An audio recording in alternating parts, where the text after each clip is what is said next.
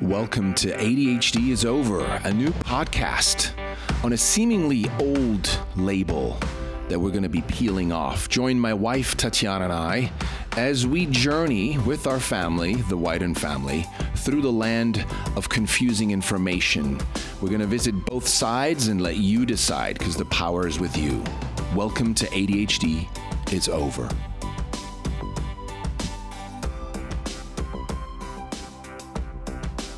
Hello and welcome back to the podcast.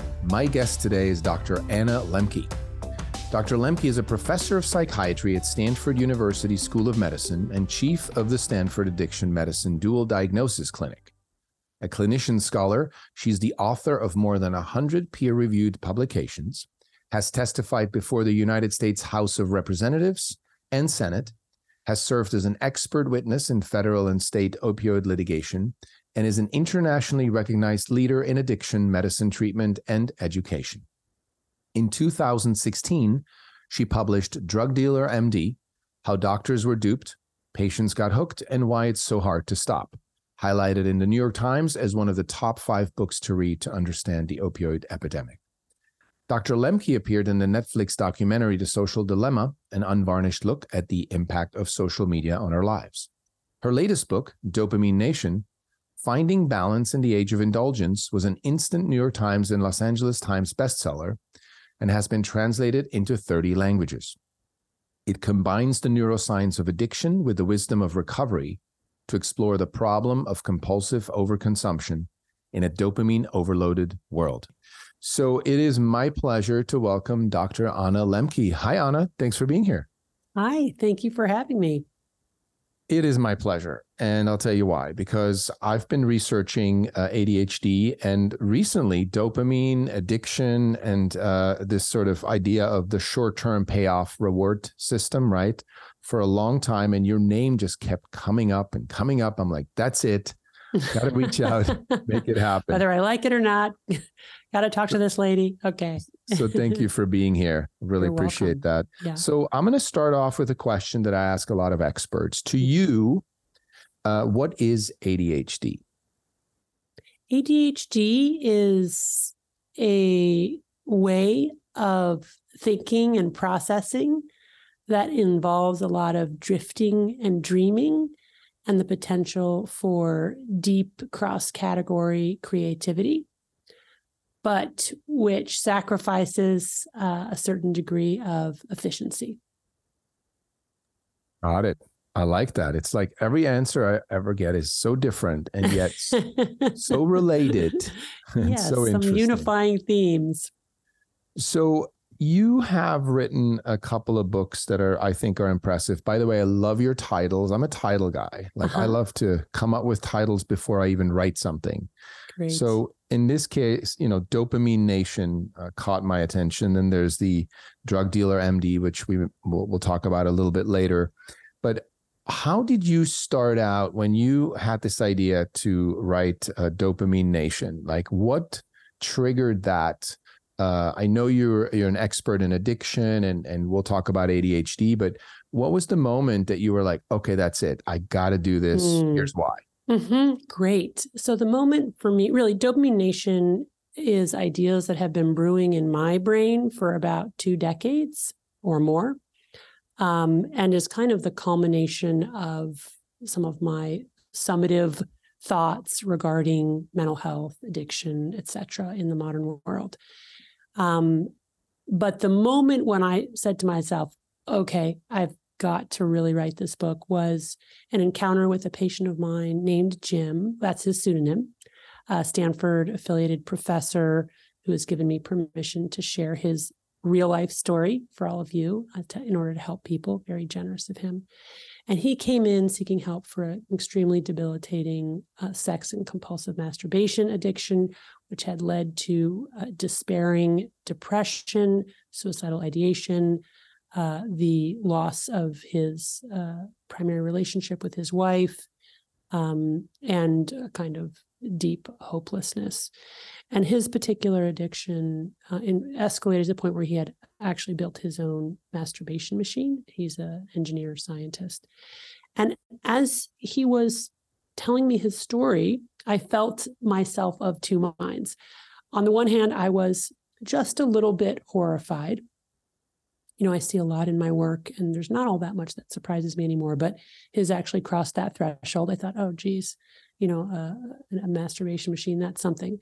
And then simultaneously, I had this thought, oh, wait, I have a masturbation machine, and that's my Kindle that I use to access romance novels and engage in similar compulsive behaviors. And really, at the end of the day, what's the difference? And it was that moment that I thought that's the crucible within which to really draw parallels between severe addiction and the kind of minor compulsions that most, if not all of us in the modern world are struggling with as we live in this drugified ecosystem. Yeah, I remember that when I was listening to your book on Audible. And it's interesting because I myself was in a program at the time with Dr. Skinner. He's also a sex addiction expert. And I remember talking to him about ADHD and going like, well, it kind of seems, do you think it's an addiction maybe? And I remember him going like, yeah, I mean, you could say that like it was a kind of a new, not new, but it was like, it made him think. And I thought, well, if an expert it makes an expert think, maybe I'm onto something, right? So then when I started reading your book or listening to your book, I was like, oh my God, yes. So then that brought me up that I read this quote on one of the reviews that said that ADHD and addiction have a shared biological background.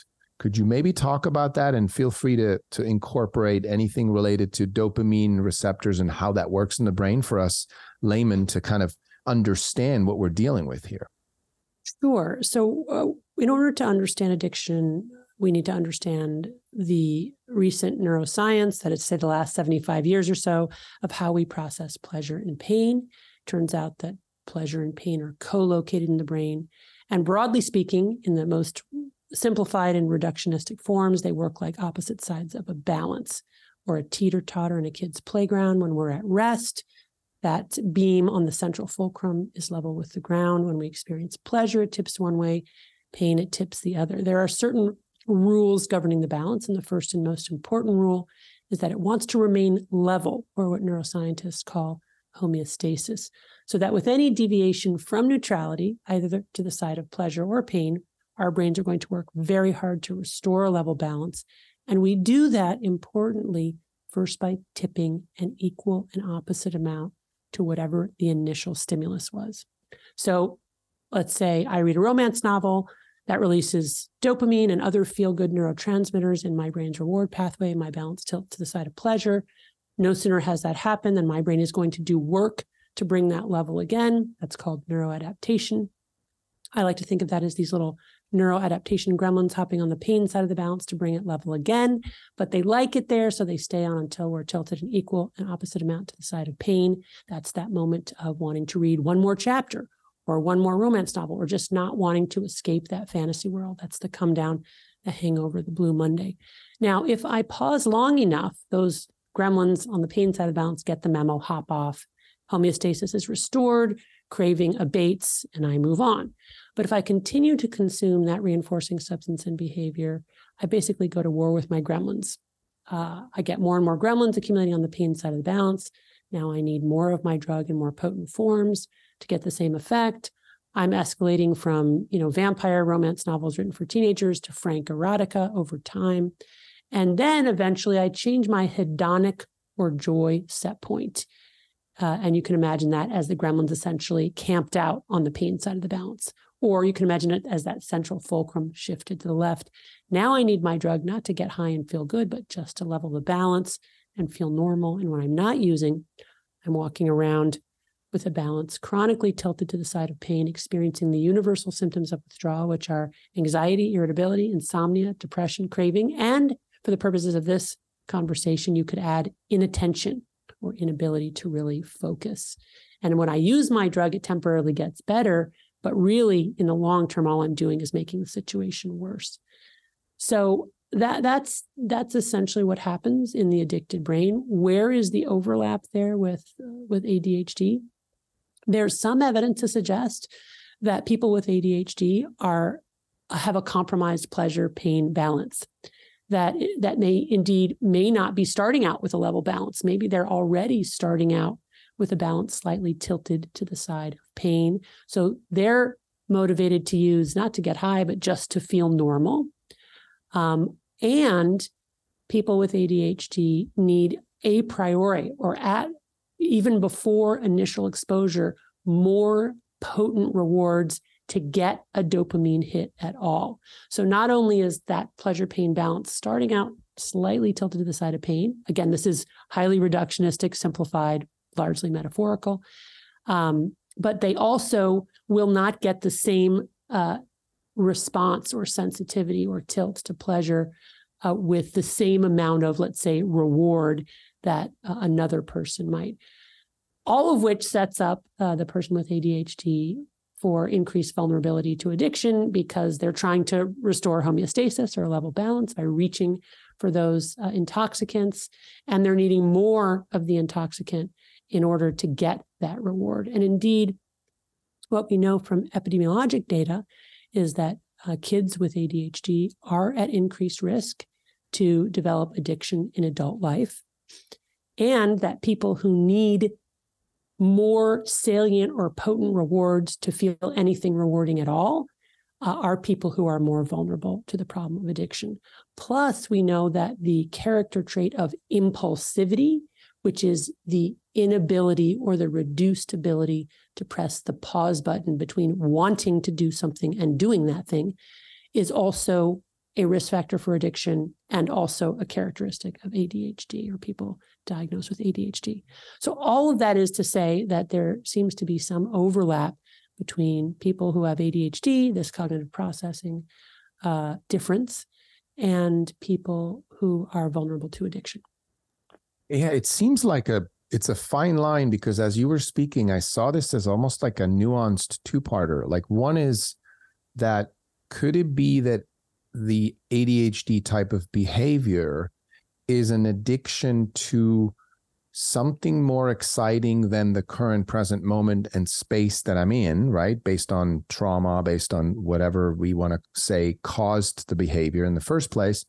And then because our world is now filled with these amazing addictive pleasures and substances, that simple addiction to just see a squirrel that's more exciting than this uncomfortable moment, now it's a pill or a joint or something. And then it kind of makes sense that, oh yeah, now this ADHD person has become an addict. Makes sense. But it's so nuanced, almost like, how do you feel about that idea that it's due to the environment and potentially traumatic influences in a child's life, that eventually that behavior that we call symptoms shows up, right? Do you believe, if you had to put your finger on one major cause or a few major causes, what would you point towards?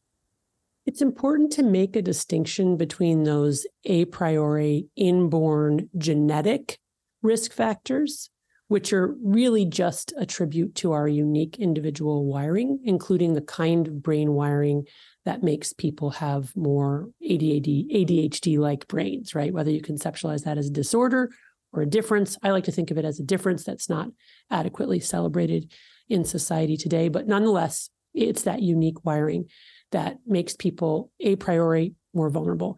Then you have the risk of the exposure to intoxicants in all their various forms, from drugs to social media to video games to YouTube, Netflix, gambling, pornography, romance novels, whatever it is for that person, and how repeated exposure to substances and behaviors that release a lot of dopamine in the reward pathway, causing this neuroadaptive process, actually changes the brain to set up these addiction neural circuits. So you have both, right? You come into the world with a certain degree of vulnerability, and then you're exposed to environmental toxins. You could really regard them as toxins in the form of addictive substances and behaviors, which then change the brain, which then make you more vulnerable to addiction to that substance, as well as what we call cross addiction to other substances and behaviors. Now, specifically, you ask about trauma. childhood trauma. It sounds like you're defining trauma both as exposure to intoxicants, but more broadly, perhaps you're also talking about dysfunctional caregivers, dysfunctional family systems. That's a well-known risk factor for addiction as well. Exactly how it works, we don't know, except that we know that chronic stress will increase the likelihood of an organism turning to intoxicants and quick rewards as a way to, quote unquote, cope with that. So all of that, together conspires. Yeah, and it's great. Gabor Mate says repeatedly that ADHD is a coping mechanism, right? If we're putting it simply, of course, we can never put anything simply, but I do agree with that it's sort of coping with, instead of being in this uncomfortable moment, right? Or this childhood PTSD kind of energy that you don't want to be in because you're a child, you want to be happy, you want to be excited, right? And so when we're talking about a coping mechanism and then the drugs being also, right, the numbing out of the moment, right? The numbing out of the pain. I love that you said somewhere that we're trying too hard to avoid pain in this society. And when I read that, I got goosebumps again just right now saying it. Please tell me more about that, because just from what I'm reading, I'm already agreeing, but I would love to hear more details on that. What does that mean? Yeah, great. Yeah. So, I think the way that I phrase it in the book is that maybe I sort of phrase it as a question. Maybe the reason that we're all so miserable is because we're working so hard to avoid being miserable. And the support for that is experiential, but also neurobiological. If we go back to this pleasure-pain balance, we know that in the pursuit of reward or pleasure, all we're doing is causing our brain to change and adapt to that by actually downregulating dopamine transmission, not just to baseline, but below baseline into this dopamine deficit state, which is akin to clinical depression, clinical anxiety, clinical ADHD, you name it. So literally, from a biochemical perspective, by exposing our brains to all of these instant gratifications, we are changing our brains, and our brains are essentially reeling from this fire hose of dopamine. But also, if any major philosophical or theological tradition will repeat the wisdom again and again and again, which is that the pursuit of, immediate pleasurable sensory gratification doesn't work out well. And you can go back all the way to Epicurus. People think of Epicureans as people who stuff their faces, but in fact, Epicurus said, quite clearly that it is the consumption of pleasurable substances, including food, in moderation and avoiding intoxicants that is the key to remaining in balance and staying healthy and happy and all of those things. So this is not, it's not like new news, but what's interesting is the way that our growing understanding of how the brain works is echoing, complementing, and corroborating ancient wisdom. I love that. I'm going to look that up too, because I love going back in time and seeing what they said. And they said it already, right? They did. Most of the time, it's already been said. We just forget. We're a little amnestic in between. Now, let's talk about chemical imbalance. I hear this a lot, and it almost seems to be this sort of end all, like, well, it's a chemical imbalance, so there's nothing you can do.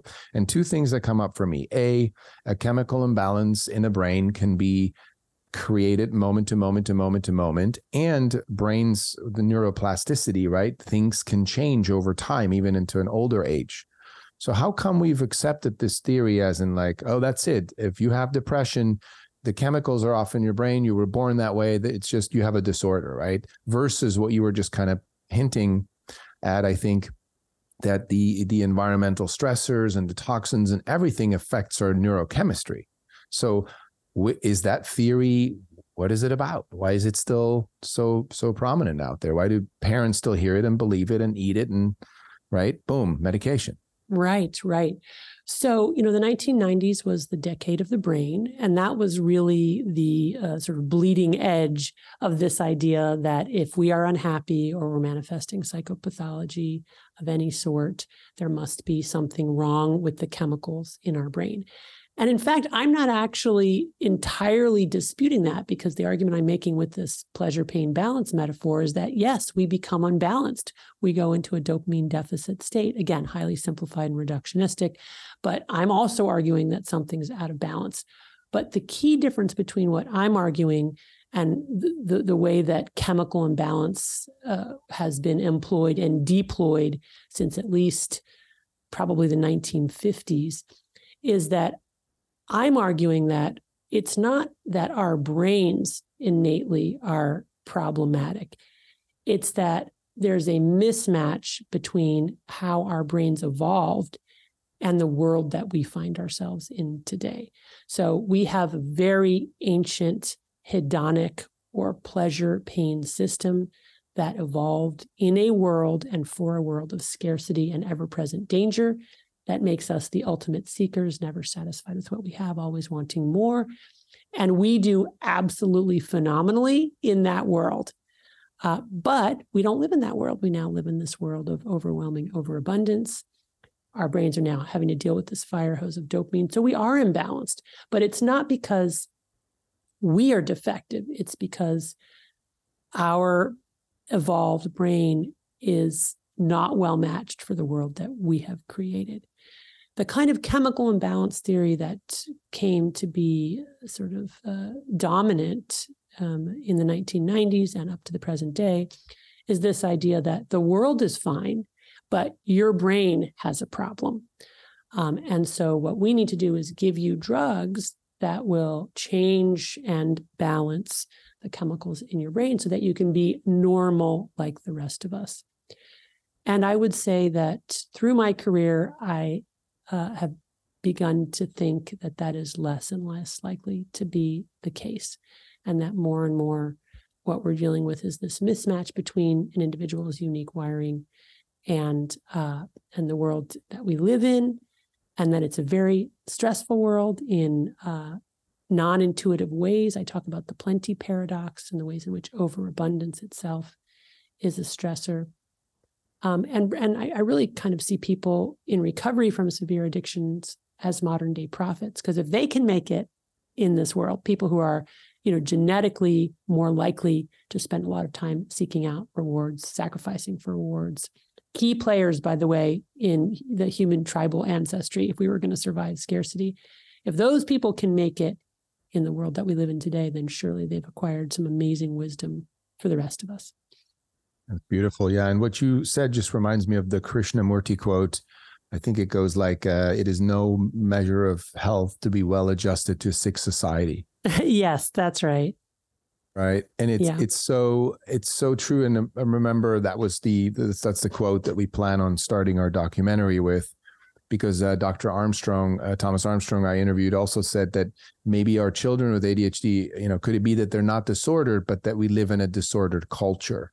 Right, exactly. Sometimes I like to sort of riff on Marx. Marx said religion is the opioid of the masses, but today opioids are the opioid of the masses. Opioid, stimulants, benzos.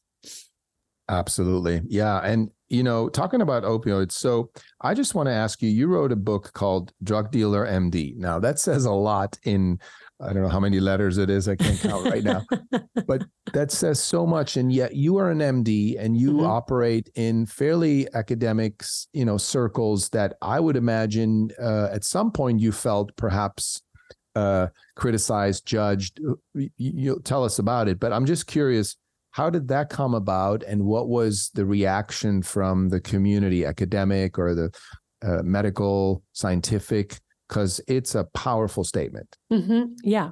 So I think both when I wrote and published that book and decided on the title for that book, I was a little naive in the sense that I didn't really think anybody would read it or care about it. And so it was a surprise to me when it became widely known. I mean, not, not crazy, but certainly widely known. And I've made enemies in the process. And that's been difficult, but fortunately, like that's where sort of some degree of naivete may be helpful in life. Like had I known what was coming, maybe I wouldn't have written it, but I don't regret having written it. I also want to emphasize that I'm a psychiatrist. I treat patients, and to almost all of my patients, I prescribe medication. I'm very grateful for these tools. I'm very grateful for the scientists who developed and studied these valuable tools. At the same time, I think they're wildly overprescribed, and that we are harming people because we're overprescribing, because we're not discussing risks, benefits, and alternatives. And we're overprescribing because it's easier for us, not because it's really the best thing for them. And these are systemic problems. These are deeply entrenched systemic problems related to a fee-for-service healthcare system, which prioritizes pills and procedures over real problem solving. But I always like to emphasize that, it's not to say we shouldn't use psychotropics at all, or that every person who's on a psychotropic should get off of it immediately. Mental illness is real. These medications can be life-saving for some individuals. Yeah. And thank you for saying that, because I'm in the same boat. I'm not anti-meds. It's not an anti-med movement, but it's really an let's use it for everything right away and just blanket. And, the irresponsibility of it is what definitely bothers me at the core. So thank you for saying that. And one of the things I read also is this idea that could have been just a review of your writing, but this idea, no, actually, I think it was in the title, right? That can't be stopped. Mm-hmm.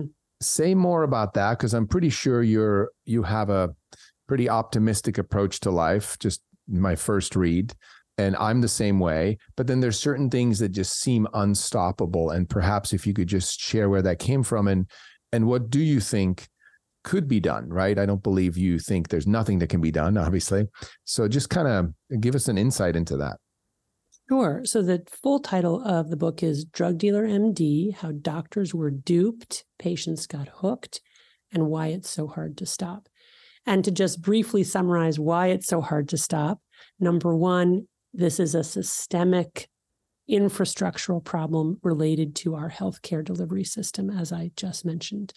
Number two, addictive psychotropics, including stimulants, benzodiazepines, opioids, and others, sometimes antidepressants, mood stabilizers as well, can be so inherently rewarding for people and for the human brain that people will innately want to continue them beyond the point when they've stopped being useful. So those are just two big categories of reasons why this is a runaway train. But that doesn't mean that we shouldn't talk about it. That doesn't mean that we shouldn't try to change it. Yes, I believe that humans are incredibly adaptable. That's why we've lasted as long as we've lasted. When problems arise, we acknowledge them and we fix them. And it can take a really long time. And the fixing can sometimes lead to new and other problems. But nonetheless, we tend to wrap our head around old problems. Yeah. And do you think, random question, are we all addicted to something? I increasingly think that is the case because we live in a world in which almost every substance and behavior has become drugified in some way, made more reinforcing, more accessible, more novel, and more bountiful. I mean, if you think about cocaine addiction, right, that's been around for a long time, and then compare it to TikTok, which is very, very new, and then draw some analogies. Imagine if cocaine were free at the touch of your fingertips and never ran out. We would have a very serious cocaine problem on our hands. And social media lights up the same part of the brain as drugs and alcohol. And because of that, because of this drugified world, I think we've all become much more vulnerable to the problem of compulsive overconsumption. And that was the aha moment for me in wanting to write Dopamine Nation, the awareness that I had become addicted to romance novels, that was mediated in large part by easy access through my Kindle, through a universe of romance novels that seemed unlimited, and through the fact that novels and escape fiction, fantasy in general has been, that we've cracked the code on that. Like we know exactly how to write those stories to keep the pages turning, to keep people glued to their screen, to keep those episodes that we're watching coming, whatever it is. Food, same thing with food, with the addition of fat, sugar, salt, and flavorants. Food has gone from being something that's basically nutritive and to keep us alive to being a drug, where once we start, very difficult to stop because it doesn't just give us calories we need to stay alive. It triggers the release of dopamine in our brain's reward pathway, leading to this vicious cycle of compulsive overconsumption. Great. I know we're kind of running out of time, and I'm so grateful that you've given your time so generously. So I just want to end with a question for parents to potentially take something away. Like, as a parent of a child that you may notice has the behavior of this sort of the impulses and the looking for the short-term rewards, and whether it's addiction or ADHD, what do you think a parent can do or parents can do to kind of help guide along a child and get them hopefully past high school and into college or into life without being too harmed, to use that term? Yeah. So number one, look at your own consumptive behavior and model the behavior you would like to see in your child. Number two, open up frank family discussion without being dysregulated. So not in a state of rage or hopelessness or fear, but when you're calm, when your child is calm, when your co-parent is calm, and talk about the problem. And number two, do not expect that a child will be able to exercise sufficient willpower surrounded by highly reinforcing substances and behaviors. You must create an environment that promotes health. So that means there should not be screens in bedrooms. Children under the age of 12 or so should not have their own personal devices, should not have unfettered access to the internet. Children who are in their teenage years should be engaged in frequent discussions around appropriate use, limiting use. Quantity and frequency matter. What we as parents are observing. And, at some point, children will have to grow up and live in the world and decide for themselves how they want to consume. But at least if we have done that, we have built a stronger place for them to be launched into a really challenging world. Great. I love it. Very tangible. And I certainly take some of that to heart myself with two boys, 11 and 14, who are definitely into their video games. But we've noticed that a lot of it is balancing, activities, nature, trips, like you said, family activities, conversations, and this idea of moderation, right? We can't just say no screens. I mean, you could, but it's a part of their future, part of their lives. Yeah. I mean, when they're younger, you actually can say no screens and no devices and really limit it. And I encourage parents to do that. But it's absolutely true. No matter how you've raised them early on, they will eventually get their own devices if you don't get them for them. And then it's a matter of how to help them find an appropriate balance, in a world that is encouraging them to overconsume. Well, Anna, thank you so much for your wisdom, your insights, sharing your experiences, your time.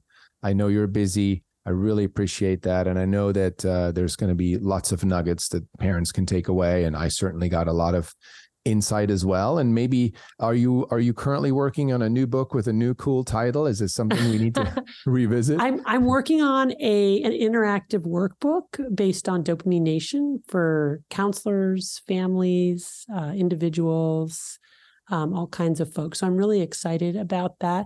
There are a lot of counterfeit Dopamine Nation workbooks out there. So this will be the official Dopamine Nation workbook, I hope. And that should be coming out next year. Fantastic. Maybe we can do a follow-up next year. That'd be great. That'd be great.